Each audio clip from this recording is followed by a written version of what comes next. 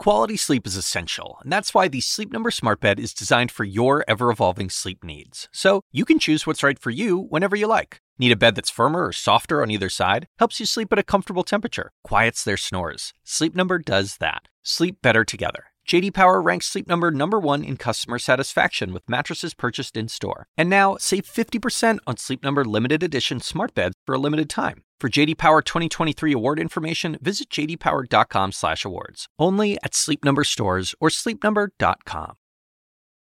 But how can we not look at our retirement accounts at a time like this? The lead starts right now.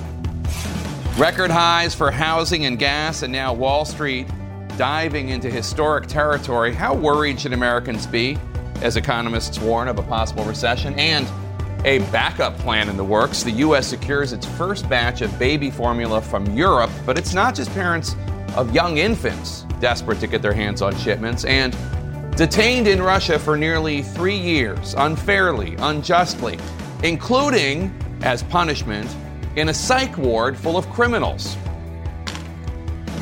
So I was too worried about, who was in the cell with me to actually sleep. You thought they might kill you? Yeah, I thought that was a possibility.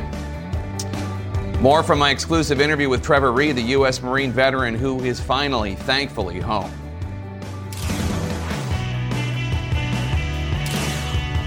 Welcome to The Lead. I'm Jake Tapper. We start with our money lead and renewed fears of an economic recession as the markets closed moments ago. The Dow finishing flat after a day mostly in the red. But what's sounding alarm bells now is that this is the 8th straight week of losses for the Dow. That's the longest weekly losing streak since 1923. The S&P 500 and NASDAQ also taking hits, fueled by investors who are getting increasingly spooked about how high inflation is messing with the U.S. economy. CNN's Matt Egan is live in New York for us. Matt, viewers are likely to see the words bull and bear market tossed around a lot. What does all of this mean in terms of our money, our savings? Well, Jake, the fear factor on Wall Street remains very high. The S&P 500 nearly closed in a bear market today. It was only a late-day rally that lifted it out of that territory. A bear market is a big deal because it means a 20% decline from previous highs, and bear markets often coincide with recessions, although not always. There are false alarms along the way.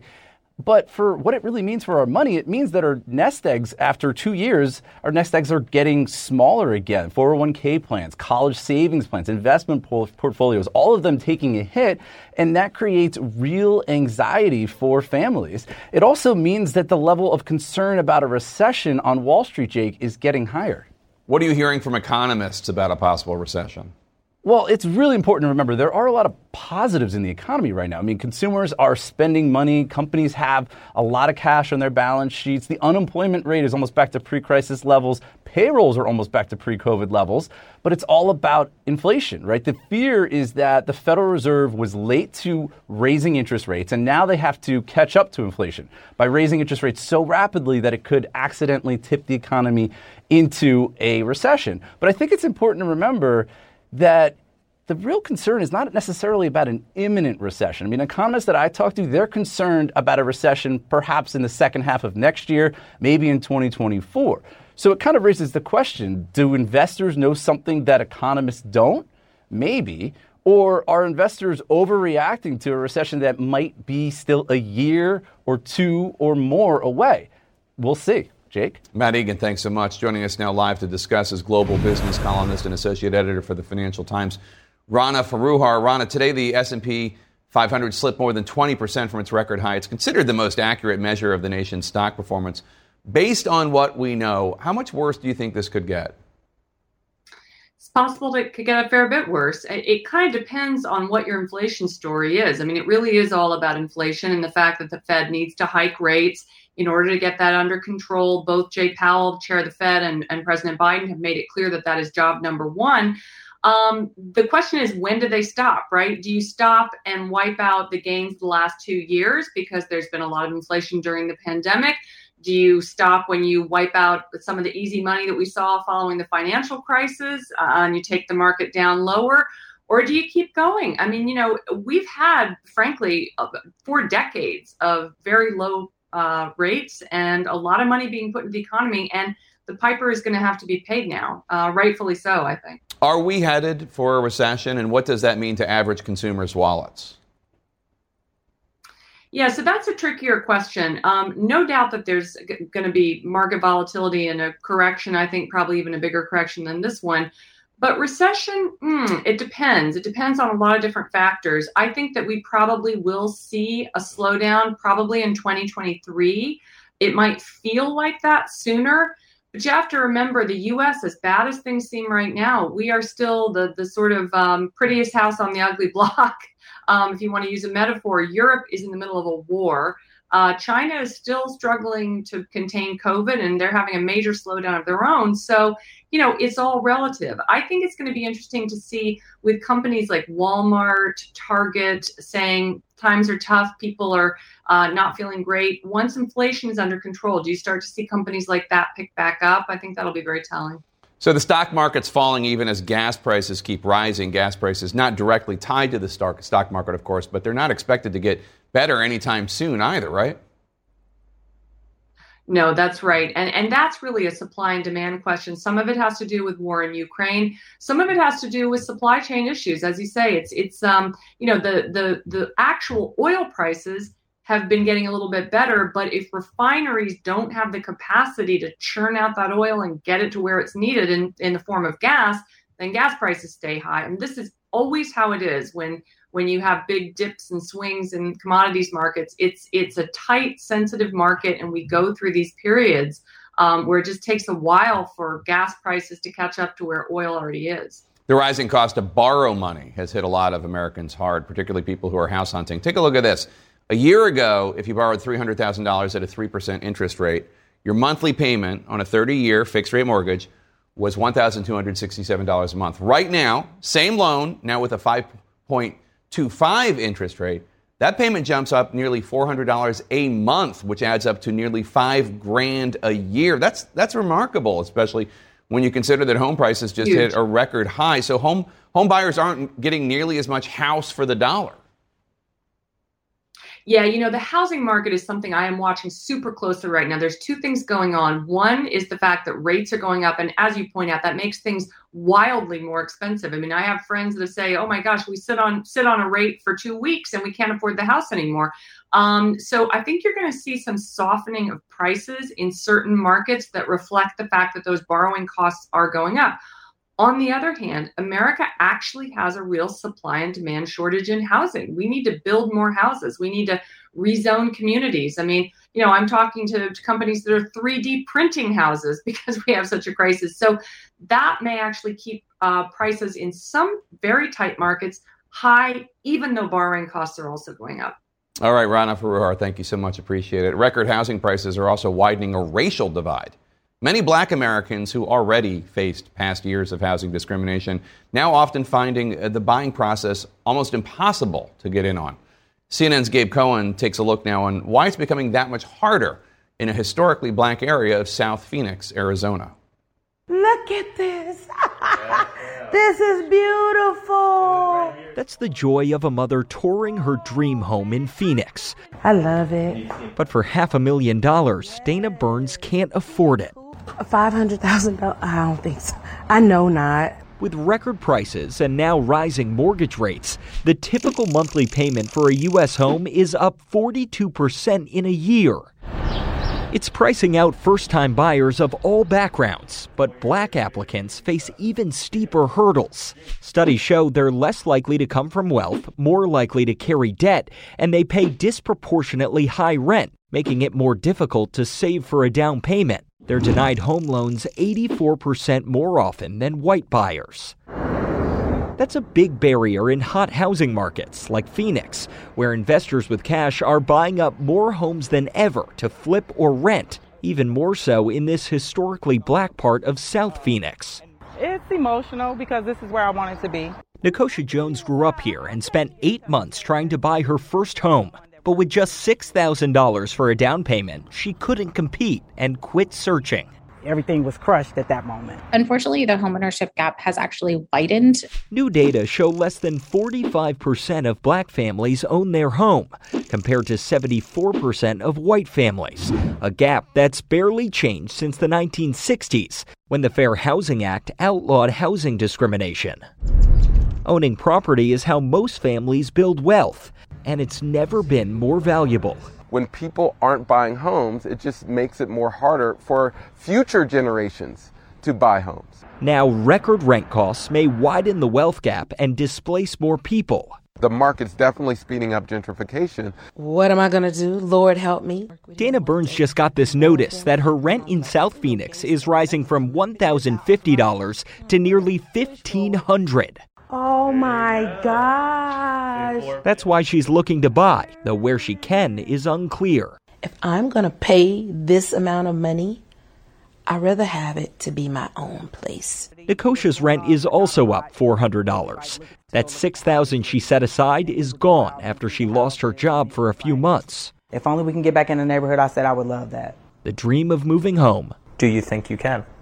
Feeling further and further away. Not really.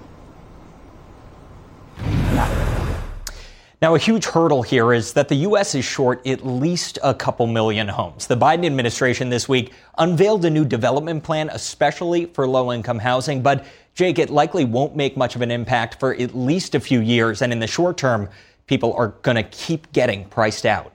All right, Gabe Cohen, thanks so much. Really appreciate it. For weeks now, we've heard survival stories from that steel plant in Mariupol, Ukraine. Now, new incredible images as soldiers get to show the world what life has been like inside. Plus, the emotional day in Buffalo, New York, at the first funeral for one of the 10 innocent lives lost in a supermarket massacre. Stay with us. Breaking news in our world lead, Russia claims its forces have, quote, completely liberated the besieged steel plant in Mariupol, Ukraine. The Russian Ministry of Defense claiming the last group of Ukrainian forces has surrendered after months of nonstop fighting, although CNN cannot independently confirm this. New video just posted online appears to show the remaining Ukrainian fighters walking out of the plant. CNN's Melissa Bell is live for us in the Ukrainian capital of Kyiv. And Melissa, we've seen evacuations at the steel plant all week. Could this really be the end of the battle for Azovstal? The big question for the families of those involved, but of course for the whole of Ukraine, such a symbol of Ukrainian resistance had Azovstal become. But as you say, those latest images, that latest announcement from the Russian Ministry of Defense that we cannot independently verify does suggest that the last 531 Azovstal fighters have now been evacuated. The latest picture of Dmitry Kozatsky, a soldier with the Azov regiment who helped the world to see the Azovstal steel plant in Mariupol, posting, "That's it. Thank you for the shelter, Azovstal, the place of my death and my life." A steady stream of its haggard and injured defenders has been leaving these last few days, Russian forces and their allies in the Donetsk militia surrounding the plant. Nationalists blocked at the plant are actively surrendering. So far, 1,908 people have laid down their arms. The injured taken to hospital. The evacuees, now prisoners of war in the self-declared Donetsk People's Republic. Some of their families finally beginning to hear news from their loved ones. So my husband wrote me 2 days ago, and the situation is really hard and horrible. My husband is on the way from one hell to another hell. Russia's promised to treat the fighters according to international law, but has said nothing about any exchange of prisoners of war. According to Ukrainian officials, negotiations are difficult. After weeks of bombardment, the place that symbolized Ukraine's resistance seems at last to be quiet. Jake, we had over the course of the day been trying to find out how many fighters were still inside, how many dead there were. We now know, according to that Russian statement, that they've all been removed. We simply don't know for the time being how many have been lost. But I think it's important to remember that one of the reasons Azovstal had become such a symbol was the resilience of the men inside. They'd had no more food, they'd had no more water, and still they were holding out. And I think that is a measure of the strategic importance of Mariupol. You need only look at a map of Ukraine and those territories taken by Russia tonight, where things stand, to understand why that resistance was key. An enormous swathe now of Ukraine from the part of Ukraine, Crimea, that had been annexed back in 2014, all the way to Donbass, now in the hands of Russia, and a part of the country, essentially, that Russia can claim as its own, Jake. Melissa, a Russian soldier on trial right now in Ukraine for killing an unarmed Ukrainian civilian. He was back in court in Kyiv for a third day. What's happening in that war crimes case? Well, we await the verdict now on Monday, but it's been an extraordinary week, Jake, because we've heard the widow of the man that he's now admitted to having killed in the first few days of the war confront him. Lots of emotion in that courthouse, but also a much clearer picture for the first time, Jake, from the mouths of the foot soldiers who were involved in Russia's invasion, the chaos of those first few days. We didn't just hear from 21-year-old Vadim Shishimarin, who was on trial. We heard from another prisoner of war who was traveling with him in that car that day. They tried to get away from their tank column as it entered Ukraine after it hit a mine in a stolen car. An order had been given to kill a civilian that they feared might report them. Vadim Shishimarin resisted, was ordered to kill him nonetheless. And very poignantly, he told his widow this week that he was sorry, that he sought forgiveness, that he'd been obeying commands. And it really spoke to the sort of chaos and fear that these very young men, both of them 21 years old, must have faced. They simply didn't know what they were doing there or why. Still, the widow wanting him to spend the rest of his life in jail, saying that the only alternative she could see was that he might be handed over for some of those prisoners of war, some of those Azovstal fighters now in Russian hands. We'll find out on Monday whether or not 21-year-old Vadim Shishimarin will or will not spend the rest of his life in jail. Jake. All right, Melissa Bell in Kyiv, Ukraine for us. Thank you so much. Coming up next, the baby formula shortage here in the U.S. It's not just parents of young infants impacted by the crisis. My next guest says formula is liquid gold for her teenage son. Stay with us. In the national lead, the first funeral was held today for one of the 10 victims, all of them black, killed in the mass shooting allegedly motivated by racism in Buffalo, New York. 67-year-old Hayward Patterson, who was gunned down at a Tops grocery store nearly a week ago, was laid to rest at Lincoln Memorial United Methodist Church today. CNN's Brian Todd reports on the emotional goodbye and a community trying to heal. An outpouring of support at the first funeral in Buffalo in the wake of Saturday's racist supermarket shooting. One of the 10 victims, Hayward Patterson, a church deacon and jitney driver, was honored by friends, parishioners, and the community. When Patterson got shot, he was actually loading groceries into the back of a vehicle, helping somebody else. Another friend says the community is angry, but can you forgive this gunman? I have to. Some people would argue you don't have to. Yeah. Well, I'm a Christian. You have to. It's mandatory for us. The Buffalo suspect's racism was evident during a previous visit to the store, according to an employee who survived the shooting. He told me I looked like I didn't belong there. I said, well, what do you mean by that? Well, you look like you belong out in a suburb store. Then under his breath, I could hear him say, just another lover. And I just thought, that's just rude. You're just rude. Another store employee who survived tells CNN she called 911 and the operator scolded her for whispering. I gave her the address and I said, please send help. There's a person in the store shooting. And she proceeded to say to me, what? I can't hear you. Why are you whispering? You don't have to whisper. They can't hear you. She dropped her phone and says she was disconnected. I just laid down flat on the floor and got against the counter and praying that he didn't see me. And during this whole time, it's just constant, just shooting. He won't stop. It's constantly going. And as I hear him getting closer, I just press myself, trying to get flat as I can on the ground and up against the counter, praying to God that he wouldn't see me. Now, in addition to the profound grief that this community is feeling, as you can see here with this mural, there is also the potential for economic fallout. Several people in this community told us that it took local leaders years to get this top store established in this neighborhood right here. And after it did, other businesses like local banks and other businesses followed right after that. They're now worried that even after this top store reopens as promised, that the economic viability of this neighborhood could really take a nosedive. Jake?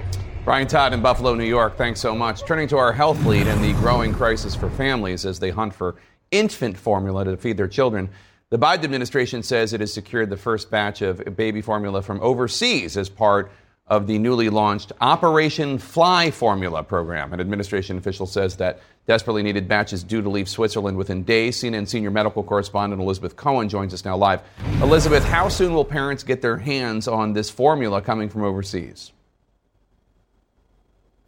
It might take a little bit. We are anticipating that this flight will be very soon, within days, but of course it has to get to the U.S. It has to be distributed. 1.5 million bottles is a lot, but when you think about spreading it around to different parts of the United States, we're not necessarily going to see shelves really in any one place fill up quickly. Let's take a look bigger picture at what the government is trying to do to ease this infant formula shortage. First of all, the Biden administration has invoked the Defense Production Act, and they're directing formula ingredients to go to formula manufacturers first rather than other products that might use the same ingredients. Also, as we mentioned, Nestle is transferring these 1.5 million bottles of formula from Europe to the United States, and FDA and Abbott have agreed on steps to reopen that Michigan plant. Now, other than these bottles flying in from Europe, hopefully in the next few days, you'll notice that the other steps are going to take some time. That factory isn't reopening anytime very soon. It will take a while for them to restart back up. A lot of this is steps put in motion, but nothing that consumers will notice anytime quickly. Jake? Elizabeth, you've been talking with countless families trying to figure out how to feed their babies and children. Are they coming up with any solutions?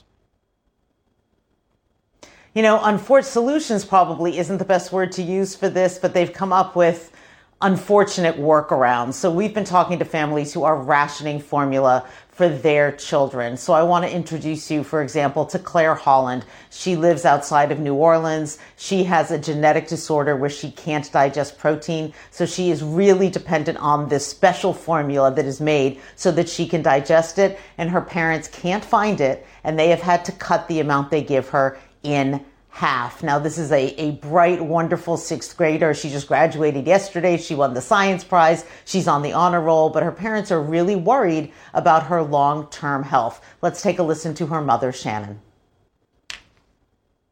So actually, sorry, we don't have her mother, Shannon, but her mother, Shannon, told me that they're very worried about what could possibly happen long term. We also talked to another family, the Stibers, outside of Chicago. Their son, who's 11 years old, he has also a medical condition that makes it difficult for him to eat regular food. They feed him by a tube into his stomach. They're also having to ration the formula and give him less than what they expected, what they usually give him. So this is very difficult times for families like these. Jake? Really rough. Elizabeth Cohen, thanks so much. Joining us live to discuss Claire Rowan. Her teenage son, Will, relies on formula for his entire diet because he has fatal food allergies. Thanks for joining us. You told the Washington Post in February that this formula is like, quote, liquid gold to families such as yours. How have the last few months been for you and your family trying to feed Will?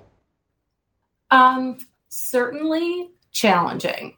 We have been very, very grateful for the support of our community and our families, but it is desperate times, most certainly, and hearing about those other families in similar circumstances to ours, that it's nerve-wracking to not know every day when you're going to run out, if there's going to be an option to feed your child the next day. I want to ask you about this batch of much-needed formula that the Biden administration is flying in from Switzerland. They're sending 3 kinds of hypoallergenic formulas. Will this shipment, theoretically, could this help Will? It could, and I think that perhaps all parents who have medically fragile children are in the same circumstance, which until you try something new and are approved by your doctor to try something new, you don't know if it's going to work. You might have where your child, it doesn't sit well with them, or there's a reaction, there's an allergic reaction. And so one of the types that I know was coming was something we got a prescription and were approved to try. But by the time I was able to get the prescription over to the medical supplier, they were out of it. So we have a lot of things we could have tried, but none of them were available anymore. So I'm optimistic that one of them might work. But at this point, we still don't know. The FDA commissioner said yesterday that families are going to start to see relief within days. He also said that on Monday, 4 days ago. Have you seen any relief this week? No, I have not, honestly. And when you say, this week or 4 days, in my mind, 90 days is what I've been looking at, because this started back in February for us. And so 90 days is too long for any family to not know if they're going to be able to feed their children. The number of parents, the people who on the ground are sharing resources and helping each other has been the only way that we've gotten through this. This has not been a help that we've really received from anybody in an industry or the government. It has truly been just the work of families helping each other. So to me, 4 days sounds great, but who wants to go 4 days without eating? Is anybody in Congress not eating for 90 days? Because that's what we're asking of some of these children, potentially, if we don't come up with a better answer. Yeah, hardly. As you know, you've been having trouble finding formula since February. That's when, just to bring our readers up to our viewers up to speed, that's when certain products were recalled due to a contamination issue that sickened at least 4 children. 2 of them died. As you note, you've relied on at times on the kindness of strangers to get you through this. Who's helping you? We are helping each other. Honestly, it all came about from a Facebook post I put out the morning that we realized we had tons of recalled formula in our home. And my post was shared so very many times that local folks started helping and driving to find what was still available. At that time, we weren't getting anything off the shelves, but it was more so somebody who might have had 10 cans in their home and thinking, well, I can share a can or 2. And thus it spread and spread. So then nationwide, moms, we were connecting with each other primarily just through Facebook. And we were able to then connect moms to send cans to each other. We've been driving them all over. My husband and I shipped everything we could. We thought that was a stopgap measure in February. And then we rolled into March. Well, now there's nothing left to share. Everybody has used everything they've had. I actually heard someone the other day speak of, now there's pregnant women who are buying what they can for fear of having infants born soon who will not be able to feed them. So people are panicked. Now we have the idea of hoarding. We have mothers who have been taken advantage of, people who've flown across the country with empty suitcases to get there and be ghosted and find that there was no formula to be had. So this is a problem that many of us have been managing and trying to support each other through for about 3 months now. And there's so much finger pointing going on in Washington right now. At the FDA, well-deserved. At Abbott, which makes baby formula, well-deserved. The lack of competition in the market, which is obviously an issue. Who do you blame? Or do you not even care? You just need it solved? I would like to say initially I didn't blame anyone, and certainly pointing fingers and blame doesn't get anything done. But I am frustrated. I am disappointed that in a first world country, we cannot figure out how to feed our children, our infants, and our medically fragile community members. So I'm not sure I want to blame anybody at this point, but action will say a whole lot more to me than the continual talk. I would like to see some things where we have some change up of the way this market is managed. 4 companies should not have 90% of the market. When one of them goes down, it crashes. We cannot manage that way. We need the government to maybe regulate the way this industry is managed. Looking at, we have such high tariff rates on bringing formula in that we don't, as a country, even open our doors to a lot more of what we could be using to support our families and our children. So I don't really want to worry that much about blame anymore, but I'd rather say, let's take some action and realize that this is not just a want in life. This is a need. This is a necessity for families. You're a kinder person than I am, Claire Rowan. I hope that my son then realizes that the goal should always be look for the helpers, do what you can for others, be grateful for what you have, but hit the ground and get going. Let's get something done. Let's get it together. Biden administration, FDA, Congress, everyone else. Claire Rowan, thank you so much. Our best to you and our best to Will. Vice President Kamala Harris called Oklahoma's new abortion bill a threat, not just to women, but all Americans. Just how far will the legislation go as the U.S. gets closer to the post-Roe era? Stay with us. In the national lead, Oklahoma is about to have one of the strictest abortion bans in the country. Republican Governor Kevin Stitt is expected to sign the legislation, which prohibits abortions from the moment of fertilization. It also allows private citizens to sue abortion providers who, quote, knowingly perform or induce an abortion. As CNN's Lucy Kafanov reports for us now, the new Oklahoma law comes as Republican-led states across the country have been introducing strict abortion measures in anticipation of the U.S. Supreme Court overturning Roe v. Wade next month. We believe life begins at conception, and we're going to protect life in Oklahoma. Republican Governor Kevin Stitt not mincing his words, making good on his promise to make Oklahoma the most anti-abortion state in the country. Oklahoma lawmakers passing a bill on Thursday that would ban abortions at fertilization, making it one of the nation's most far-reaching abortion prohibitions, adding to a growing number of Republican-leaning states advancing strict measures in anticipation of the Supreme Court overturning Roe versus Wade. This bill does not preclude any other programs seeking to help women and children in difficult times. What this bill does is protect life. The bill sparked immediate pushback from state Democrats. People will die. Women will die because they cannot access a procedure that they need to save their own life, and it will be on our conscience. Vice President Kamala Harris calling it the latest in a series of blatant attacks on women by extremist legislators, while on Thursday offering a grim preview of a post-Roe America. It represents a threat not just to women, but to all Americans. At its core, this is about our future as a nation, about whether we live in a country where the government can interfere in personal decisions. Oklahoma's bill would ban abortions at any stage of pregnancy, unless it was a result of rape, sexual assault, or incest, but only if those crimes have been reported to law enforcement.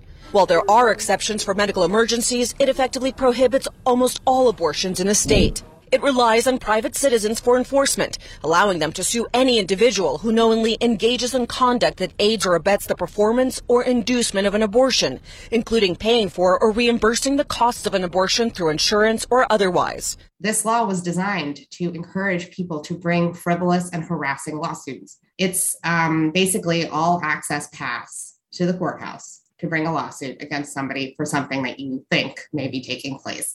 The bill now heads to Governor Stitt's desk, who's promised to sign any legislation that limits abortion. Just last month, he signed a bill modeled after a Texas legislation that prohibits abortions as early as 6 weeks, before many women even know they're pregnant. The measure does allow for exceptions in medical emergencies. Other states can do things differently, but we're going to stand for life in the state of Oklahoma. Here in rural Oklahoma, women are already severely limited in terms of their options of access to abortion. There are only 4 clinics in this entire state that offer abortion services. 2 of them stopped providing abortions earlier this month. Once Governor Stitt signs this bill into law, this near total abortion ban, it goes into effect immediately, and that is when the other 2 clinics will cease providing abortions, leaving Oklahoma women with no options in the state. Jake? Lucy Kafanov in Oklahoma for us. Thank you so much. Coming up next, just how much do student athletes get paid these days? The question after new rules and a very public spat between 2 high-profile college coaches. Plus, what a source is telling CNN about an incident involving 2 Secret Service employees and a night out at bars in South Korea before President Biden arrived. Stay with us. Our sports lead now. It's the 20th of May and feels like summer here in D.C. What better time to talk football? Really, actually, there is big news. College football's governing body just told a couple of high-profile coaches to, in effect, sit down and shut up because they've been talking smack about each other's programs, specifically whether teams are bending the rules to buy the latest players. Let's hand the ball now to CNN's Tom Foreman. Even on the field, the hits in college football don't come any harder. Legendary Alabama coach Nick Saban accusing other schools of recruiting amateur athletes with professional-level money. A&M bought every player on their team, made a deal for name, image, and likeness. All right, we didn't buy one player. I mean, Jackson State paid a guy $1 million last year. Nobody did anything about it. Jackson State coach Deion Sanders said that's a lie. I don't even make $1 million. Texas A&M's Jimbo Fisher denied the claim too, and then let Saban have it. We built him up to be the czar of football. Go dig into his past. or anybody that's ever coached with him. You can find out anything you want to find out, what he does and how he does it. And it's despicable. At the center of the fight is a Supreme Court ruling less than a year ago, allowing student athletes to make money by licensing their names, images, and likenesses. Some insiders say that decision was quickly embraced by alumni groups, boosters, and others who saw a way to build financial inducement packages to lure athletes.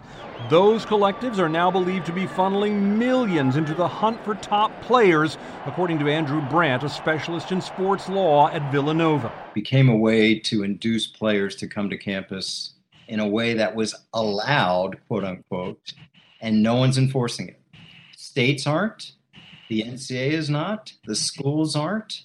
So it's the Wild West. He and other sports analysts note the change has upended recruiting strategies, especially for powerful schools that previously seemed to get anyone they wanted. Nick Saban's upset because kids went to Texas A&M instead of Alabama. Some people think they're God. The Southeastern Football Conference has reprimanded both Fisher and Saban, and the Alabama coach says he's sorry for starting the whole mess. I should have never really singled anybody out.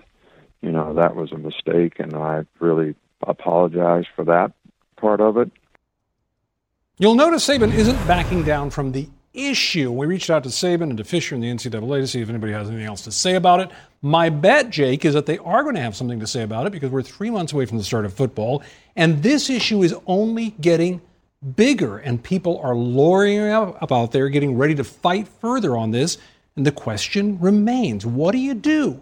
What do you do? These teams are multi-billion-dollar interests in terms of college sports, and they want to get the best players, and no coach wants to lose out because they didn't play as hard as they could off the field. And yet, what's the result going to be? I don't know. Maybe more litigation? More penalty flags? We'll see. Well, Nick Saban's biggest fan, Caitlin Collins, is going to find you in your office to talk about that spot. I'll refer her to you. I'll refer her to you. I hope you're ready.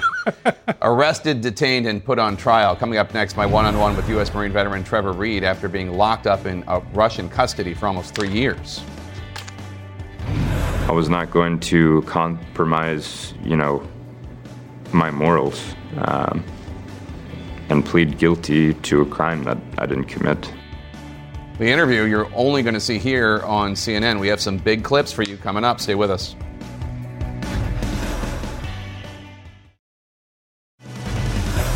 Welcome to The Lead. I'm Jake Tapper. This hour, my exclusive interview with Marine veteran Trevor Reed. He's talking for the first time since being released after unjustly spending 985 days in a Russian prison. We're going to talk about everything from the night he got in trouble to his new mission, securing the freedom of other Americans still being detained unjustly around the world. Plus, a warning about sextortion. A look at the growing threat online, not just to teenage girls, but to teenage boys as well, and the deadly consequences potentially. And leading this hour, Asia is the future. That's President Biden's message today while visiting South Korea as part of a key diplomatic trip to the region. His visit could have serious economic and geopolitical impacts. CNN's MJ Lee is in Seoul, South Korea for us. That's where President Biden kicked off his trip by meeting with the South Korean president and touring a Samsung plant. You're very generous.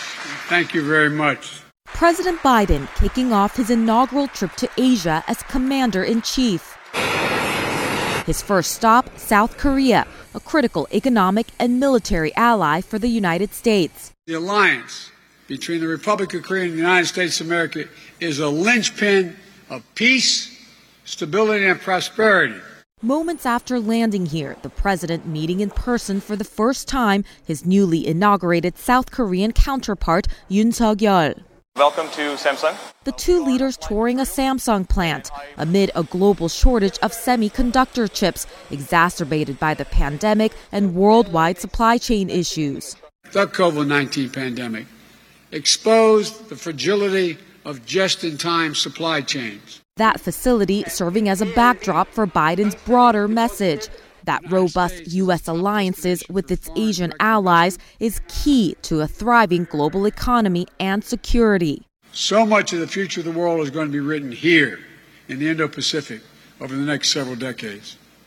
We're standing at an inflection point in history where the decisions we make today will have far-reaching impacts on the world we leave to our children tomorrow. The 5-day trip through South Korea, then next Japan, also aimed at trying to counter China's growing influence in the region. We think putting that on display over 4 days, bilaterally with the ROK and Japan, through the Quad, through the Indo-Pacific Economic Framework, it will send a powerful message. We think that message will be heard everywhere. We think it will be heard in Beijing. But even in Asia, Vladimir Putin's invasion of Ukraine remaining top of mind for President Biden. Putin's brutal and unprovoked war in Ukraine has further spotlighted the need to secure our critical supply chains so that our economy, our economic and our national security are not dependent on countries that don't share our values. Also looming over his visit to Seoul, the threat of a missile or nuclear test by North Korea.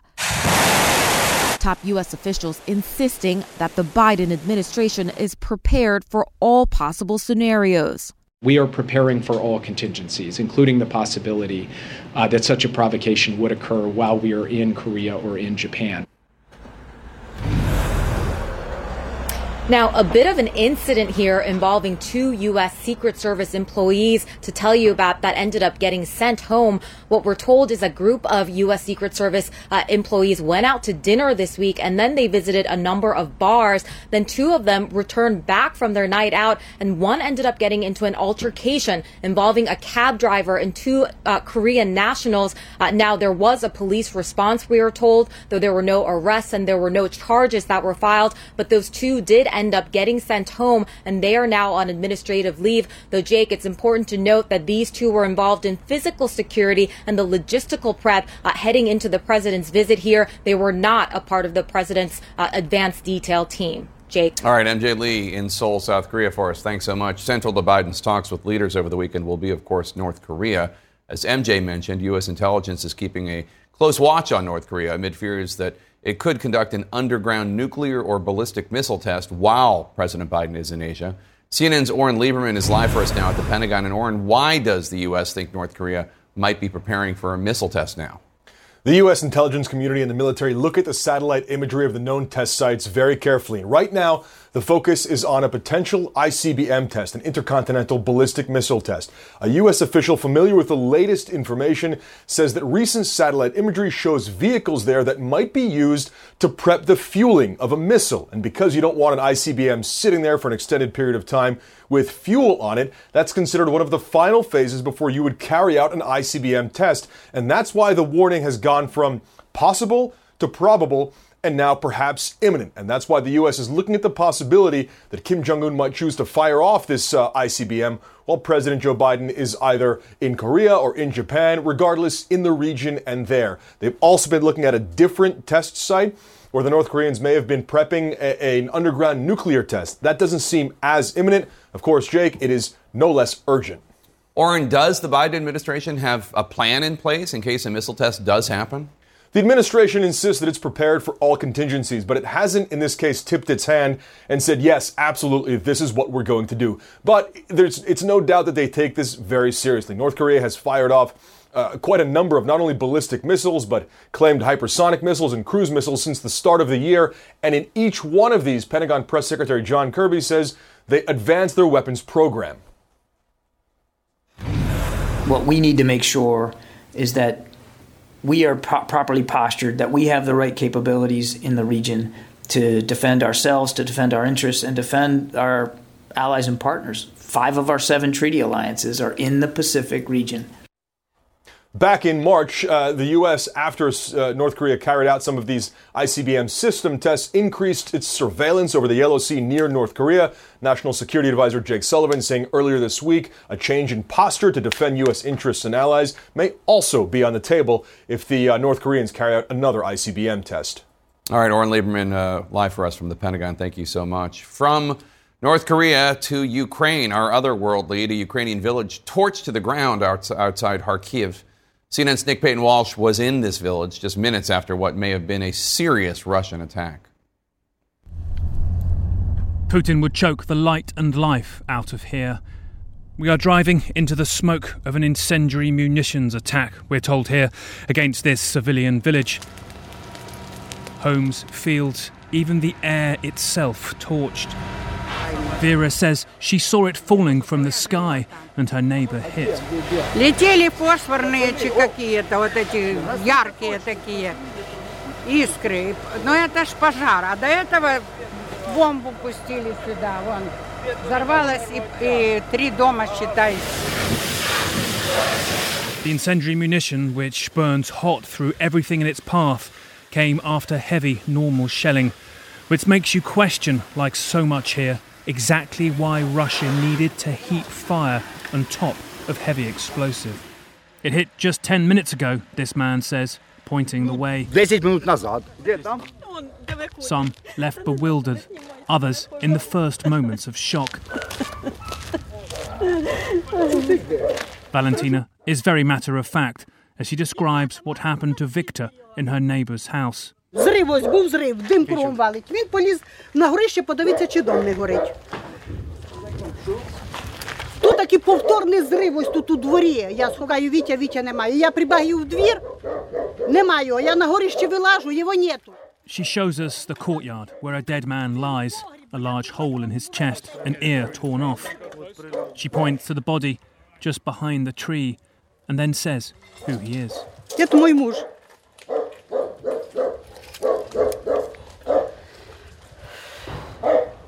Victor had rushed to check on their neighbour's home. Russia occupied here for weeks, and as it retreats, these tiny corners of green are where it visits its anger. Up the road, towards Russia's last positions before the border, the shells land even closer.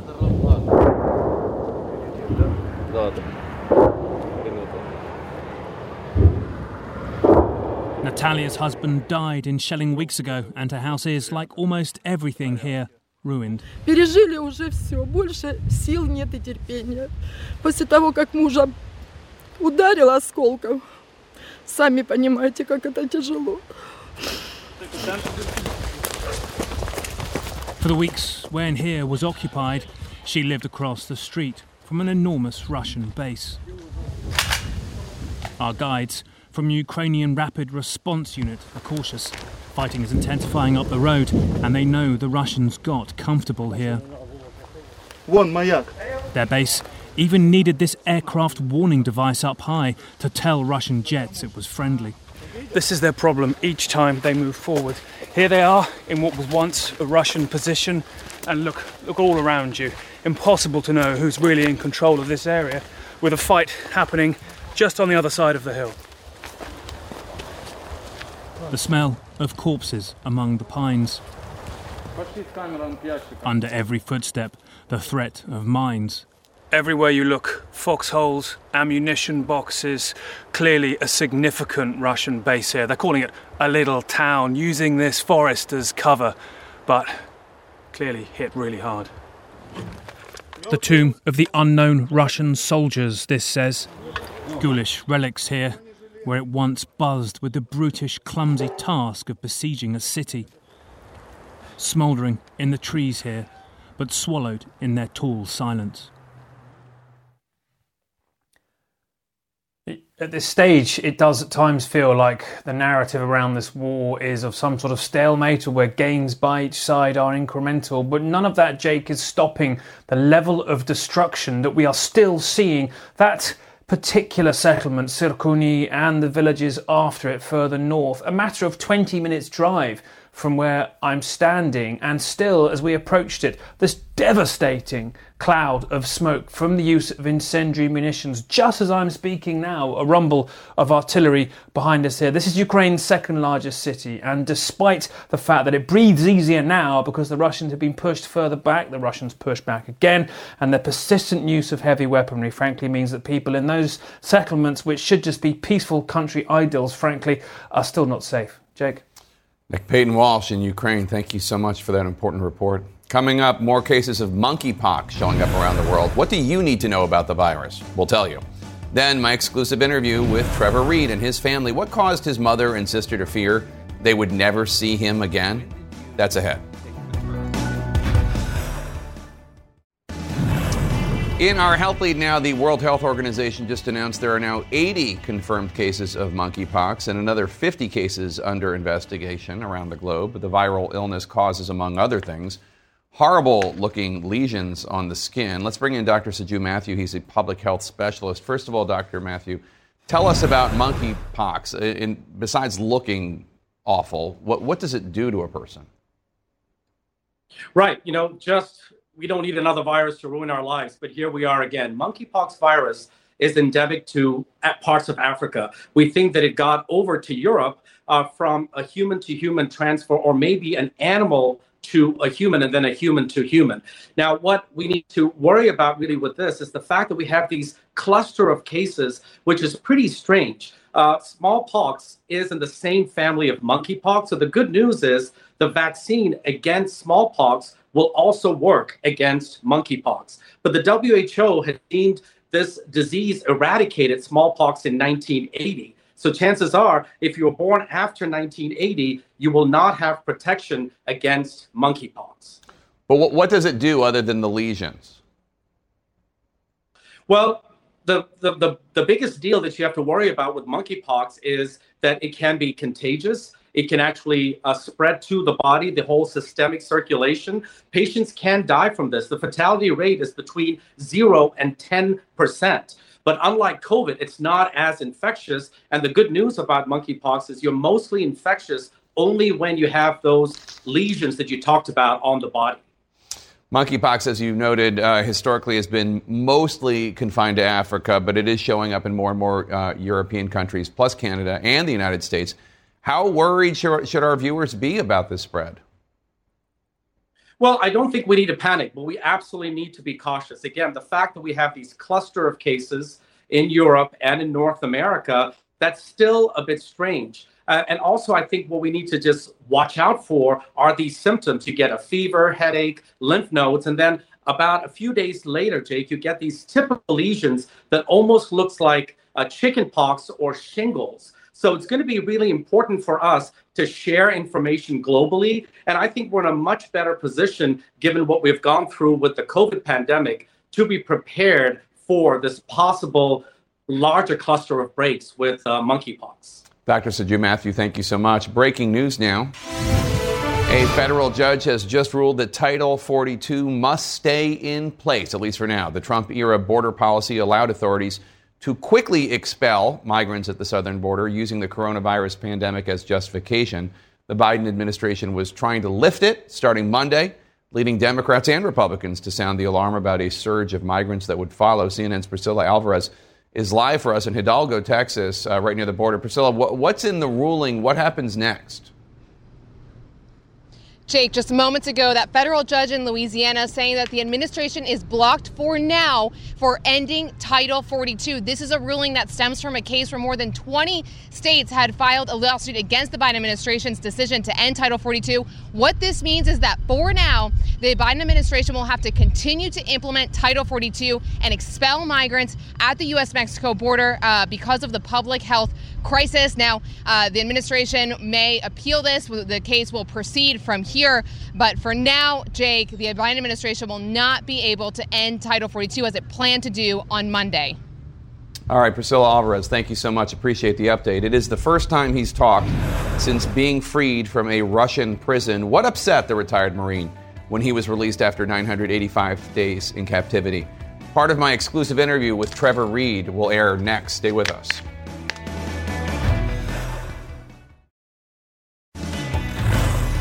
He spent almost 3 years in Russian custody, in jail, prison, a psych ward, a work camp, convicted for a crime with no evidence in a trial the U.S. government called laughable and a gross miscarriage of justice. Now, for the first time since being released, Trevor Reed is talking. I had the honor of sitting down with the former Marine and his family for a CNN exclusive. In August 2019, Trevor went to a party with his Russian girlfriend. He drank too much, and several hours later, he woke up in the lobby of a Russian police station. All seemed okay until a police officer heard him speaking English, and that police officer called Russian intelligence. And that's when Trevor Reed's nightmare really began. At the trial, which Trevor says was a total sham, he was sentenced to 9 years behind bars.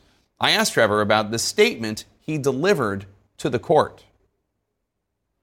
This isn't my last word whenever I was being, sentenced. I said, I understand in this country that pleading guilty may lead to you having a shorter sentence, but I think it would be unethical and immoral to plead guilty to a crime that I truly did not commit. And if I'm going to be given a prison sentence, I would rather stay in prison an honest man than walk away tomorrow a liar and a coward. It's a remarkable thing to tell a Russian court. Yeah, and that's truly what I believe.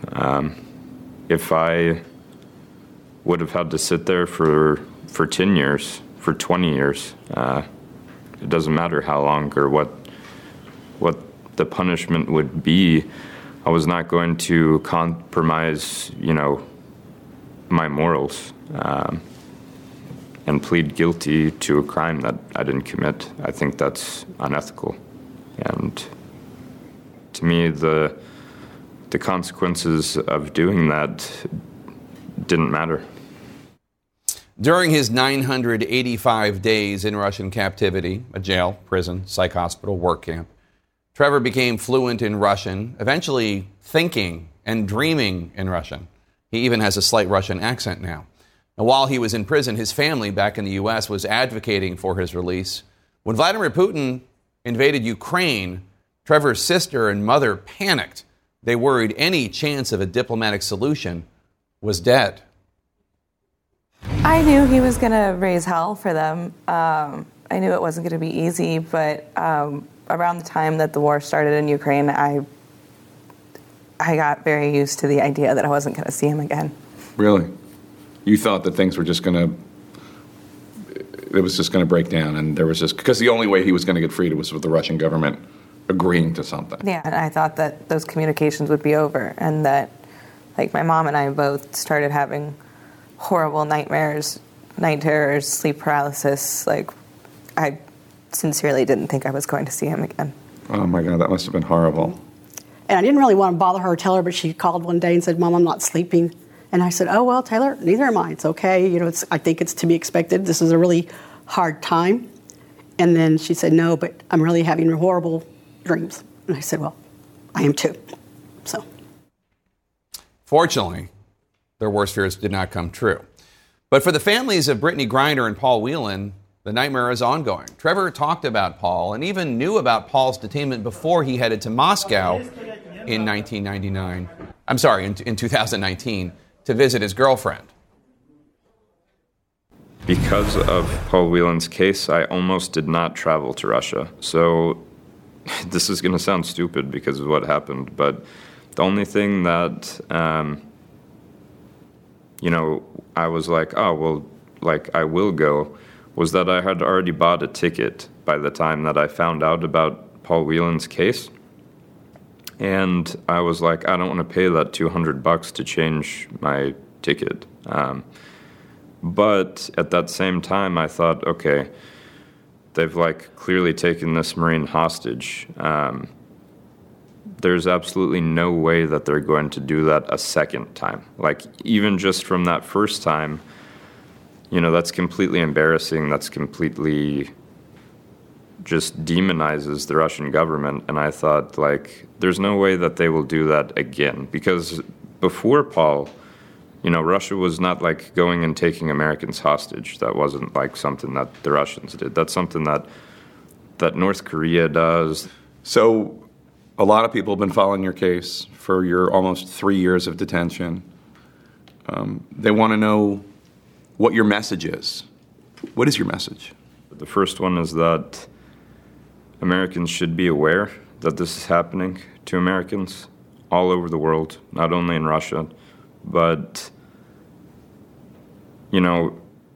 especially with regard to Russia, I would like Americans to know that I'm not the only American political prisoner there. So Paul Whelan has been there for, 3.5 years. He's been in there longer than I have. He was in an FSB prison there for a year, which is brutal. We need to do absolutely everything we can as Americans to advocate for those Americans who are, being held illegally overseas and do every single thing we can possible to get them out. We have to do that. And I think that that's a duty of all Americans to do that.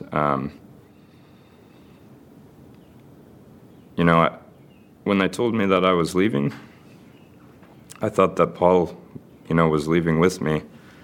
And when I found out that they left him here, that was tough. You didn't want to go without him. You didn't have a choice, Trevor. Sorry. You didn't have a choice. There's nothing you could do.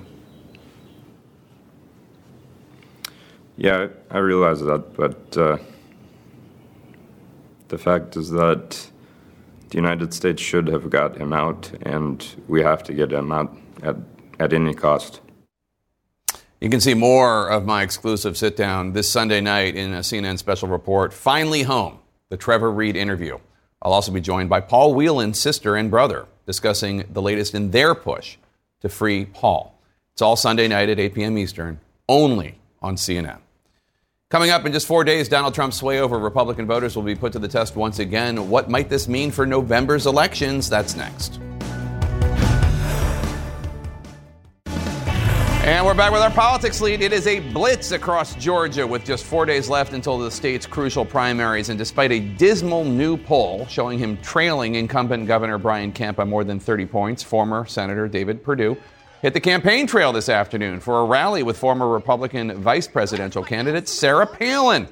Let's discuss. Kristen Soltis-Anderson, let me start with you. Despite being on the trail today, it seems Perdue might have seen the writing on the wall. His campaign is spending no money on TV ads for the entire last week of the race.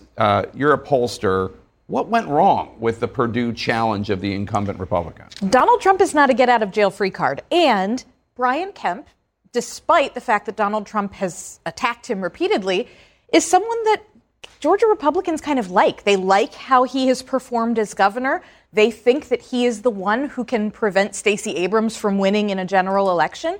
And those are really powerful things. So in a contest where there are lots of people aren't very well known, that's where Donald Trump can come in and he can, really make some waves. But in a race where voters know and like the incumbent, it's a lot harder for Donald Trump to unseat someone. He also used the power of incumbency. I was talking to a political consultant in Georgia today who reminded me that literally this week, married couples in Georgia got $500 in their bank accounts as a tax refund. Oh, what a coincidence, that timing. How did that occur? So, in addition to that, there's, just Republican ones or all? Everybody. And, he signed legislation to ban, CRT. He's done a lot of stuff that... The scourge of CRT. Right. Critical that race conservatives theory. like. Right, that conservatives like. So, Nia Malika, let me ask you, because Kemp he's pretty much just ignoring Perdue and talking about Stacey Abrams, who will likely be his Democratic opponent. This will be a rematch from their election 4 years ago. What does that rematch look like? Well, listen, it was a close race in 2018 and a year that was really good for Democrats. And you saw Stacey Abrams perform better there than you'd really seen any Democrat in years past. She was able to bring out African-American voters, Asian voters, Latino voters as well, and did fairly well with white voters as well. Hard to see in this year that is a Republican-friendly year because of all of the data we see about gas prices, shortages around everything in the country. It's hard to see her sort of matching that performance this go-round, but she's certainly going to give it a go. She will probably be able to bring out a similar kind of demographic, but again, Kemp is the incumbent. It's harder this go-round for her, I think, to really be able to overtake the power of an national incumbent. Republicans won't get caught napping on this one. I think back in 2018, there was a sense that, look, they knew there was a chance, but that Georgia had been a red state for so long. Yeah. Now it is abundantly clear Georgia is a swing state. Right, but she's also been working the last 4 years, right? So I agree with you, like the headwinds are not necessarily in her favor. She's been putting the time on the ground and building up that network, so I think it's going to be a lot closer than people think. We'll see. Let's turn to Pennsylvania because election officials are still counting the votes there, as we do in Pennsylvania. And every single one of the ballots is crucial right now because of how close this race is. The Republican Senate primary, where Dr. Mehmet Oz is just over 0.1 percentage point over Dave McCormick. It's only about 1,000. Last time I looked, it was 1,008 votes. 1,080 votes. Both campaigns are preparing for a recount. Politico puts it like this, quote, at this juncture, neither camp is signaling that they'll throw in the towel. Instead, Pennsylvania Republicans are predicting trench warfare that could drag out for weeks and be fought in the media as well as potentially in the courts in the state's closely watched primaries. It is interesting to see Republicans believing that every vote counts. Every vote. In Pennsylvania. Yes. And if including mail-in votes. Well, and if Mehmet Oz comes out on top, Donald Trump's candidate, it'll be free and fair election. But if he were to lose, you'll hear from Donald Trump, who, by the way, as you all know, asked and said, Oz, why don't you just declare victory because you're ahead and you won. And that's not the way we conduct elections in this country. We ought to have a better way of counting votes. We ought to be able to do it quicker in the great Commonwealth. And figure out the legislature ought to figure out a way to do that quicker because it's kind of silly, but every vote counts. Yeah, no, every vote does count. I have to say, to Dr. Oz's credit, he has not taken Donald Trump's advice and just declared victory. It is weird because when we anchored right here or wherever I was, and I left at about midnight, and McCormick was up. But then between midnight and 1, more votes came in, and then Oz was slightly up, and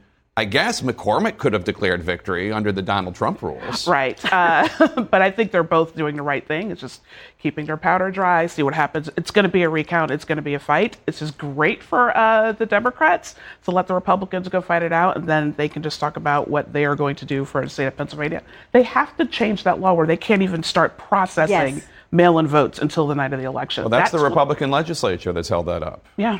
Well, now it's biting them. Such a mess. I think if you're a Republican in the Commonwealth of Pennsylvania, you are really regretting the fact that Donald Trump got so involved in this race. It's ended up being so messy.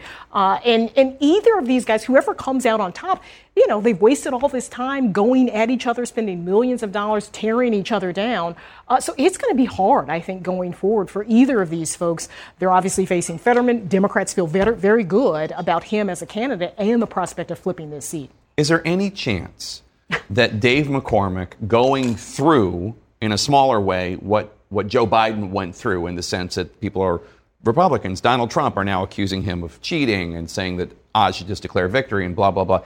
Is there any chance that is going to demonstrate to Republicans who believe the big lie, oh, maybe this was crap, maybe this was nonsense? Possibly. I mean, again, this is not you can't fit this into that framework of, oh, this is the other side politically and they have all these ideological goals and therefore, because they want to achieve those goals, they're willing to do X, Y, and Z voter fraud. This is two candidates who are both trying to frame themselves as very ideologically aligned. And so I do think that it takes some of the air out of the balloon of this idea that, well, if you're losing an election and it's really close, that there must be funny games that are motivated by ideology. In a primary, you just don't have that. But one of these people was endorsed by Donald Trump. And that sort of adds, something to this fight. Although, to be honest, it could have been either one. I mean, they're trying to out-Trump each other. Yeah, all of them. right, all of them. And that's why, Kathy Barnett sort of got in there and took away so many votes from both of them. But I think that, Donald Trump is out there now. He believes he has more writing on this than anybody else. Pennsylvania swing state. This is important to him in every single way. Yeah, I will say this. Whoever wins between McCormick and Oz, the absentee ballots, the vote-by-mail ballots, will have made the difference and allowed them to win, which is a demonstration of why valid vote-by-mail is important and should be counted, whoever it's for. Biden or Trump or McCormick. You're exactly right. Oz. And Republicans have done themselves a disservice by really talking down absentee ballots and acting like there's abundant fraud with these kind of ballots. Well, you remember you wrote a book about it, the election of 2000. Right. Absentee military ballots. Right. That was a big difference in that election. Right, and they came in, that had to do with whether they came in after the election. That's right, but it was absentee. All right, thank you so much. Great panel, really appreciate it. Thanks for all being here. Also in our politics lead, prosecutors put Hillary Clinton's former campaign manager on the witness stand today in the trial of the first case brought by special counsel John Durham. Durham, as you might recall, was appointed during the Trump administration by Bill Barr to look for any wrongdoing in the way the Justice Department handled the Trump-Russia probe. A former Clinton campaign attorney, Michael Sussman, is currently being accused of lying to the FBI when he shared with them unvetted information about the Trump organization's alleged business dealings with Russia. He is accused of lying by not revealing his political motives for passing along the tip. CNN's Evan Perez is covering the trial. So, Evan, Robbie Mook, the former Clinton campaign manager, he testified today that Clinton herself signed off on the campaign sharing this unvetted and ultimately disproven information about Trump and the Alpha Bank with the New York Times reporter. What does that matter? Well, it matters, Jake, for the prosecutors to show that this was part, as they say, this was part of an effort by the Clinton campaign to dirty up Donald Trump, to essentially this sleazy campaign, which was intended to get it into the press. First of all, to get it into the press that there were these suspicious connections between Donald Trump and a Kremlin-connected Russian bank. Secondly, according to prosecutors, is that they wanted the FBI to investigate this and then be able to tell the press that Donald Trump was under investigation. That was the goal of this plan. And so it was important for prosecutors to hear today from Mook that, you know, the candidate herself, Hillary Clinton, approved of this plan to leak this to a reporter. First, it went to a Slate reporter. They were also trying to talk to a New York Times reporter at the time, Jake. What also came out in court, though, was that, according to Robbie Mook, they did not know that Sussman went to the FBI because in the end that became a problem. It ended up stopping some of the stories. And today we also heard from CIA officials who also got this Trump Alpha Bank tip from Sussman. And it seems, again, there are varying recollections of whether Sussman was upfront about the fact that he represented the Clinton campaign. Right, exactly. And this is one of the things I think that jurors are going to have to wrestle with at the end of this trial, Jake. The question of, did he tell the people he was meeting with in the government that he was representing the Clinton campaign, or did he not? And today we heard from two separate CIA officials who said that, you know, they had varying recollections of what he said. And so I think that's become a theme of this trial, including from their star witness, who has testified previously all kinds of different ways. The question for jurors is going to be, certainly the defense is trying to make the point, none of that matters. Because in the end, Donald Trump was actually under investigation. The world did not know it at the time. And the FBI essentially was doing what it had to do. All right, Evan Perez, thank you so much. Coming up, the deadly consequences of what's being called sextortion. A look at the growing online threats aimed now not just at teenage girls, but teenage boys as well. Stay with us. And our tech lead now, the FBI warning minors are becoming increasingly targeted in a sextortion scheme. And it's not just girls, boys too are being lured by cyber criminals into intimate online conversations and then blackmailed for money. CNN's Josh Campbell reports on how this scheme turned into a deadly outcome for one family. So Ryan was 17 years old. He was a Boy Scout, a straight-A student. Pauline Stewart's son Ryan received the message one evening in February. Hours later, a panicked Ryan took his own life. Somebody reached out to him pretending to be a girl, and they started a conversation. Their social media conversation quickly grew intimate. The cybercriminal, posing as a girl, sent Ryan a nude photo, then asked for one of him in return. As he sent it to them, they demanded $5,000 from him. And he told them they couldn't, so they lowered the money. Ryan, a high school senior, agreed to pay the criminals from his college savings, but their demands only increased. They threatened to post those to family members, put them on the internet. Pauline said goodnight to her son at 10 p.m. Soon after, things took a devastating turn. He was still a happy, normal kid, but by 2 o'clock in the morning, that's when he took his life. Pauline says a note left behind stressed how embarrassed Ryan was for himself and the family. He really, truly thought in that time that there wasn't a way to get by if those pictures were actually posted online. His note showed he was absolutely terrified, and no child should have to be that scared. Had you ever heard of this kind of scheme before? No. It's called sextortion, and an increase in victims now has the FBI warning parents from coast to coast. The Bureau says there were 18,000 sextortion-related complaints in 2021, with losses in excess of $13 million. The FBI says the use of child pornography by criminals to lure victims also constitutes a serious crime. To be a criminal that specifically targets children, I mean, it's one of the more deeper violations of trust, I think, in society. Dan Costin leads an FBI squad working to protect America's children from this truly global threat. We're seeing primarily a lot of these are coming from overseas, as we've seen other financial scams. Costin says young males are the primary target and that cases are almost certainly underreported. One reason many victims don't come forward? I would say the embarrassment piece of this is probably one of the bigger hurdles that the victims have to overcome. Experts say the developing teen brain makes them especially vulnerable. It's hard for them to look past that moment and understand that in the big scheme of things, they'll be able to get through this. The message to kids, you're not alone. Experts urge parents to warn teens of the scam without shaming them. You want to make it clear to them that they can talk to you if they have done something or if they feel like they've made a mistake. Ryan's mom agrees. You need to talk to your kids. Still grieving, Pauline channels her family's pain into action, honoring her son by speaking out and hopefully saving lives. How could these people look at themselves in the mirror knowing that $150 is more important than a child's life? There's no other word but evil for me. I don't want anybody else to go through what we did. Josh Campbell, CNN, San Jose, California. Thanks to Josh Campbell for that report. Coming up next, Boeing is hoping for success in space after several disasters here on Earth.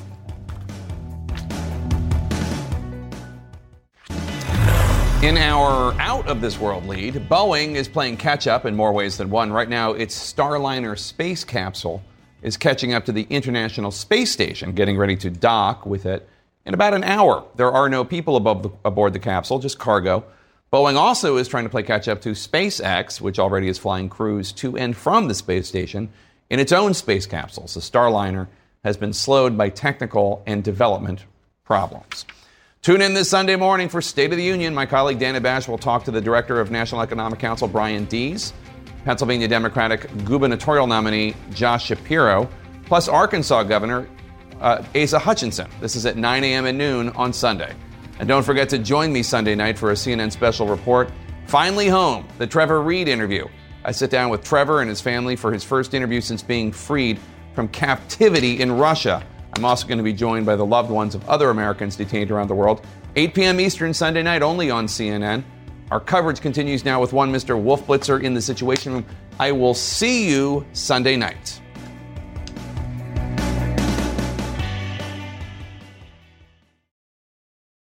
When you work next level.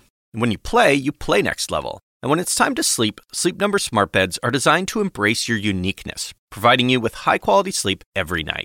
Sleep next level. J.D. Power ranks Sleep Number #1 in customer satisfaction with mattresses purchased in-store. And now, the Queen Sleep Number C4 smart bed is only $1,599. Save $300 for a limited time, only at Sleep Number stores or sleepnumber.com. Prices higher in Alaska and Hawaii. Quality sleep is essential, and that's why the Sleep Number smart bed is designed for your ever-evolving sleep needs. So you can choose what's right for you whenever you like. Need a bed that's firmer or softer on either side? Helps you sleep at a comfortable temperature. Quiets their snores. Sleep Number does that. Sleep better together. J.D. Power ranks Sleep Number #1 in customer satisfaction with mattresses purchased in-store. And now, save 50% on Sleep Number limited edition smart beds for a limited time. For J.D. Power 2023 award information, visit jdpower.com/awards. Only at Sleep Number stores or sleepnumber.com.